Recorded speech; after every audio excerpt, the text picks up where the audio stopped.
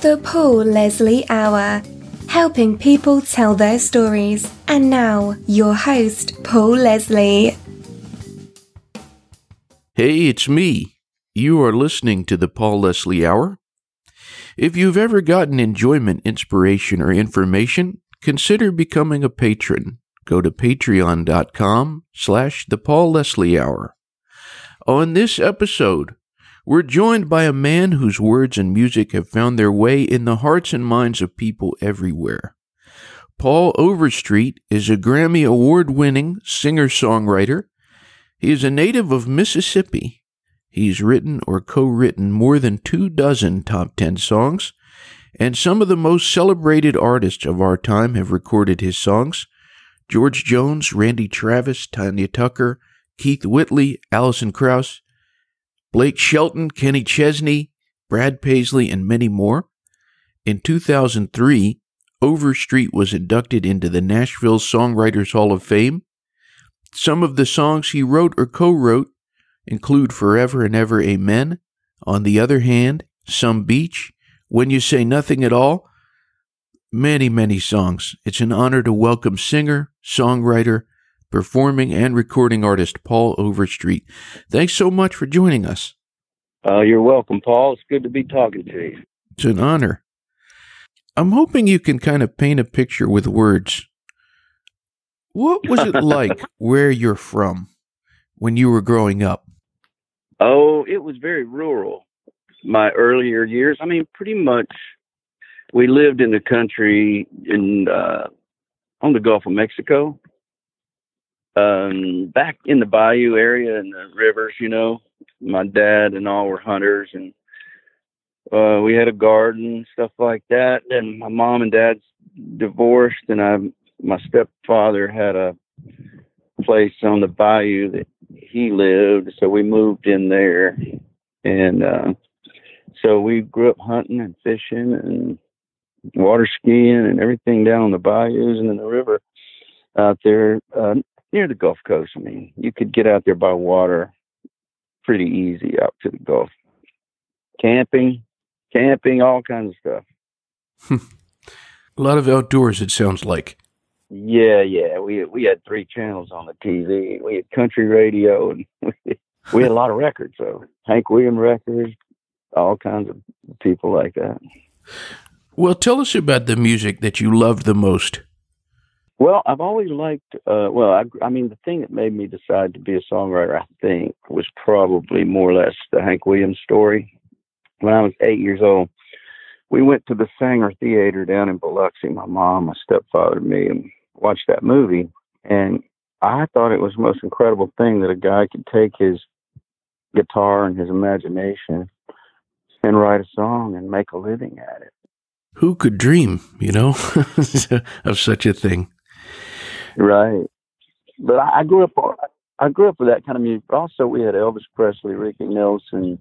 Then along came, we got into rock and roll. As I got to be a teenager, I listened to Doobie Brothers, and I liked guitar, like more acoustic singer-songwriter stuff. Jim Croce, I was a big fan of his, and things like that. And so I was, I wasn't sure where to go with that kind of music, but I wound up in Nashville. And I learned a lot more about country music, which was a great education, and learned how to write songs from other songwriters. I was writing songs all along, but they kind of shared with me how they were doing it for the radio. And so I picked up a lot of things from my co-writers. And so I'm certainly thankful to having those people walk in my life for a little while, Mississippi is a coastal state. And just prior to doing this interview, I was listening to your album, Somewhere in the Caribbean. Yeah. And also the title track of that has a great music video that I want everyone to check out. What was the inspiration? What got you thinking, let's put all these songs that are beach-centric together? My wife and I started going to the Cayman Islands. We were invited there to go scuba diving. And so we started going there maybe a week or 2 weeks every year. And then eventually we just made that our second home. And because of that, I was writing some of those songs, and people were recording them. Kenny Chesney, Blake Shelton, they were recording island songs, and so that's how I wound up with that group of songs. And I thought one day I was looking at the songs, and I thought, well, they didn't cut all these songs I was writing for them, so why don't I just put them on a project? And so I started developing Somewhere in the Caribbean. Great collection of songs. Thank you. Just a moment ago, you were mentioning these co-writers, and we just had Don Schlitz on this show. Oh, wonderful. Tell us a little bit about him and how you met him. I was writing with Tom Schuyler, Fred Knobloch, and we started doing some songs together at the Bluebird, just performing, because we were all at the same publishing company. And we decided, instead of just going and each of us playing our own song in the round, why don't we work up harmonies and backgrounds and help each other? And so that's what we did. And then people started going, man, you guys are a group. And Tom and Don Schlitz was part of when we do in the round, we do 4 people. And so it was Fred, Tom, myself, and Don Schlitz. And so Don just mentioned one day, maybe we should write together. And I was like, okay, that sounds good to me. And so we started writing. And then it worked so well, we started doing 2 days a week, every week. And we were very fortunate with the songs we were writing. And we had a lot of common ground. What would you say is your greatest well of inspiration?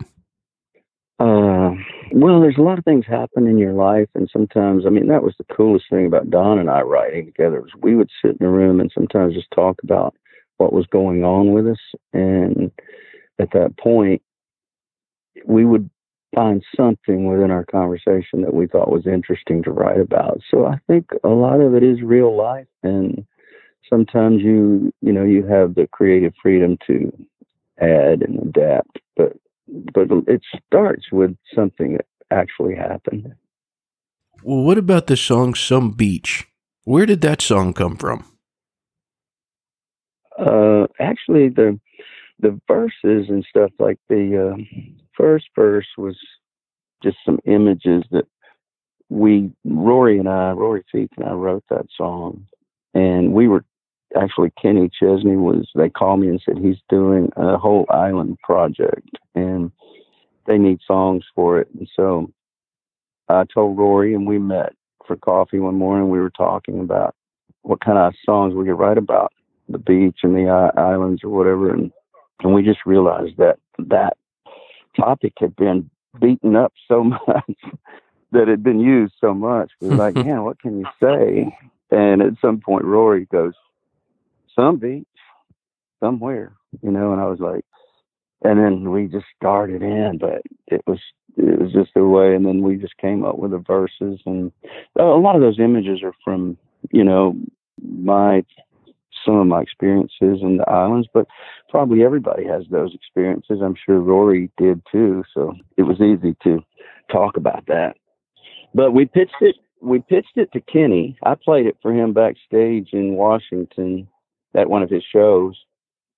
After the show, we're back there, and he just put his head right by my guitar, listened to the whole song, and I thought, well, he loves this thing. He's going to record it, but he chose not to. So our song plugger, Melissa Key, took it over and played it for Blake Shelton's producer, Bobby Braddock, at the time, and Bobby liked it, and they recorded it on Blake.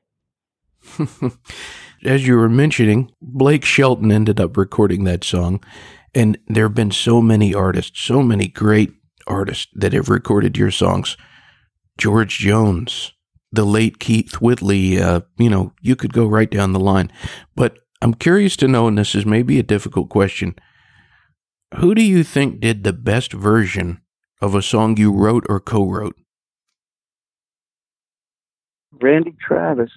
Probably the first time I heard him sing was On the Other Hand. And Kyle Lenning had produced that record, and I thought it was one of the best country records I'd heard in a long time. He had that same kind of voice that George Jones had. When you heard him sing, you knew who it was, and you recognized it immediately. It wasn't like anybody else. and he sang such good country little chops in his voice. So that was probably the best country rendition of one of our songs. And then, of course, he did "Forever and Ever Amen," which was a monster of a record. Oh yeah. And if you listen really close to "Forever and Ever Amen," you'll hear me singing the backgrounds on that record. Oh yeah. Yeah. On that note, it's pretty incredible the people you've gotten to write with, and then also experiences like that, recording a background vocal on one of Randy Travis's records. Is there anyone you're dreaming of collaborating with? Because not only do you make records, but also you write with people in any capacity, performing, recording, anyone that you would really, really like to work with that you haven't yet. I'm always running into people that I think are fun collaborations, and we always talk about doing that. And in Nashville, we have a lot of opportunities. I think some of the people that write with Ed Sheeran come to town every now and then to write. And recently I got to write with Ronan Keating, who sang "When You Say Nothing at All" in the Notting Hill movie. John Slitz and I wrote that song. And it was just a great time just to sit down with Ronan and write and get to know him. And he's a great guy. And he plays a lot of golf too. As I told you earlier, I'm on the golf course right now, so I'm letting the guys play while I talk to you. Are you a big golfer? I've played a lot of golf in my time, and today I'm struggling a little bit because I haven't played in months. I've just been really, really busy traveling. You are a great singer. I was listening to some of the recordings that you've made, and I'm curious to know, who are your vocal influences? Oh, well, there's all kinds of them.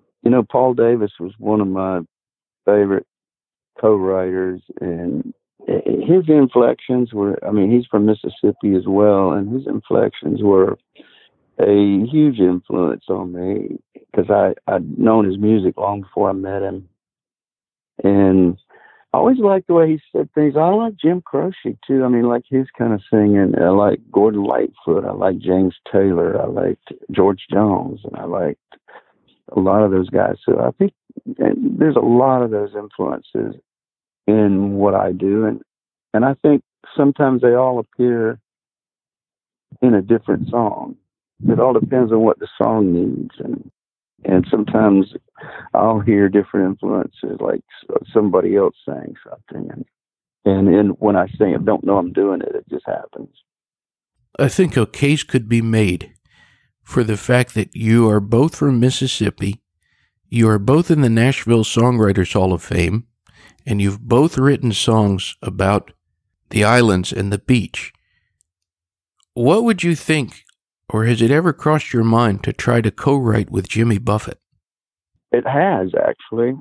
And Jimmy and I have talked, and I've sent him a couple of songs that I've written just via, text or email. And but we've never really gotten together to write. It would be fun though. But he's a really good writer, I think. He approaches the subject matter from so many different directions. It's just really cool. Maybe that'll happen. I have a feeling if you guys did, you would write something really great. Yeah, I think so. I think we would. On the note of the Nashville Songwriters Hall of Fame, you were also recently inducted into the Mississippi Songwriters Hall of Fame. Yes, I was the first inductee, so it was a unique thing for them. They were just getting started, and so I guess they used me for a guinea pig. So I'm going to jump in and help be a part of that. I think that Mississippi Songwriters Hall of Fame could really grow. We have so many great Mississippi songwriters that have been here in Nashville, but just all around. We got Jim Weatherly, Mac McAnally, Paul Davis, Fred Knobloch, and it goes on and on. There's just so many. B.B. King. Oh, yeah. Yeah, just a lot. And we also have Bobby Gentry. Oh, yeah. What are your memories from when you were inducted into the Nashville Songwriters Hall of Fame? Well, it's kind of all a blur. I didn't realize it was going to happen. My wife knew, but I didn't. The first time I was nominated in a category with Bob Dylan. And I pretty much said, hey, I'm voting for Bob Dylan. But he wasn't really in the country music thing, but people in Nashville really liked his style and his writing. And so it kind of, I knew he would win that. And then the next year I was nominated, and I thought, well, maybe the same thing had happened. But fortunately, I was inducted in the Hall of Fame, and nowadays everybody has this really great speech they put together. I didn't have one. I just kind of went up there in a blur and said a bunch of things and then got off the stage. I'm hoping you can tell the listeners a little bit about your faith albums. Yeah. I was writing, I had a transformation in my life around 1984, something like that, 83. I'd just gotten into, I don't know, I think I was a little bit too much business minded about the music business and not enough life minded. And when I realized that was stealing a lot from me, I was actually willing to give up the music business if I felt like that's what, was required of me to get my life straightened out. And fortunately, that wasn't what was in the future. I got to do what I love to do, which is making music, and at the same time get my life changed a little bit. And I started writing songs about that. And then I got into this Bible study fellowship program, and I was in that for 9 years, and we read that Bible through very thoroughly. And I just loved all the stories. And one of the songs that Don Slitz and I wrote was Dig Another Well, which was right out of those studies. And so that started happening. And then Franklin Graham heard some of those songs and said, I want you to do a whole album for us to, just to have. And so I went in and recorded it, and he sponsored it. And so I traveled with him on some of the crusades and sang a lot of those songs. And that was called Living by the Book, that album. What is the best thing about being Paul Overstreet? Good. I don't know that question, but you know what? My wife and I, we've been married now 34 years, and we have 6 children, and they are just really, really good people, and we're so fortunate there, and we've had a great time raising them, and I'm glad I didn't miss that. So I think that's probably one of the best things, and now just having the freedom to write songs that I love being in my studio. That's kind of that was my vision when I was coming to Nashville, was to have a studio, record my songs, put them out, and radio would play them, and I'd get to do that over and over again. And I've done that, but it's a little more complicated than that, because I didn't know that once you put a record out, people want you to go tour. So that interrupted my studio time, but I get in there every chance I can. Are you working on anything in the studio at the moment? I am. Yeah, I've done a lot of re-records of songs that I had hits with, because when I was recording those, it was with RCA, and they've gotten to a point where they didn't have them out on the market anymore. And so I just thought, well, I might as well re-record these, and so I'll have them for our people who want these songs and these records. And so I've been doing that, and that's a new album that'll come right after the Sun Beach album, because I had them both going at the same time. And I'm just now finishing up that other country album, and then I'll do another one like that as well. But just wanted to get back to the roots of my first album, like So in Love, where it's just every song is just encouraging and talks about good things, and I just think people like that kind of a record from me, so I'm going to do it for the audience that cares and wants that record. I always like to end the interviews. I like to give the guest the stage. And it's not just limited to the music business or songwriting or performing or things like that. What would you say to anyone who's tuned in?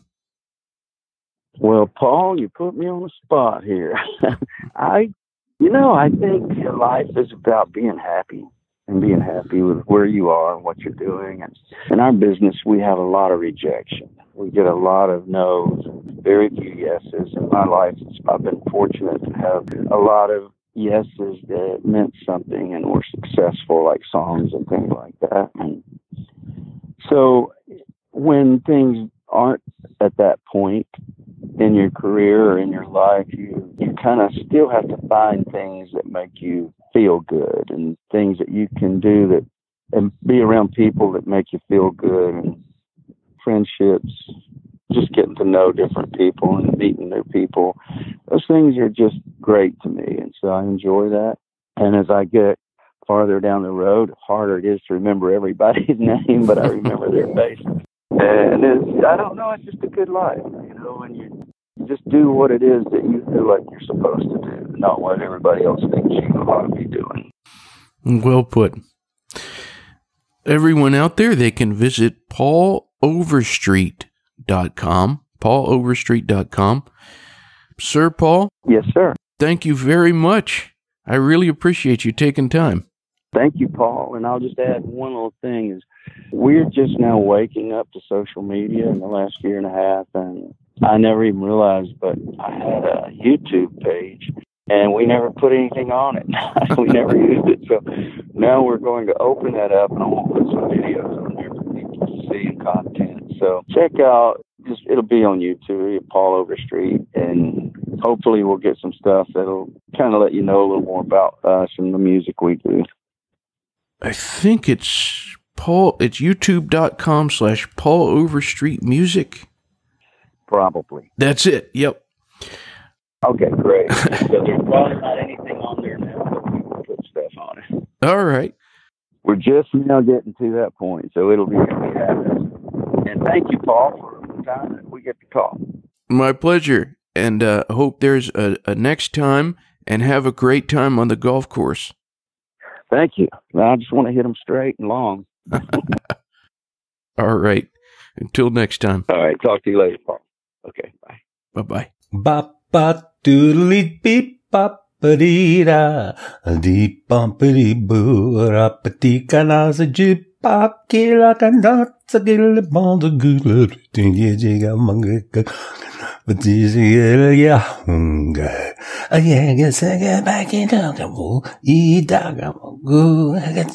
I got the inga rock thing a lang bo I can't oh goodbye.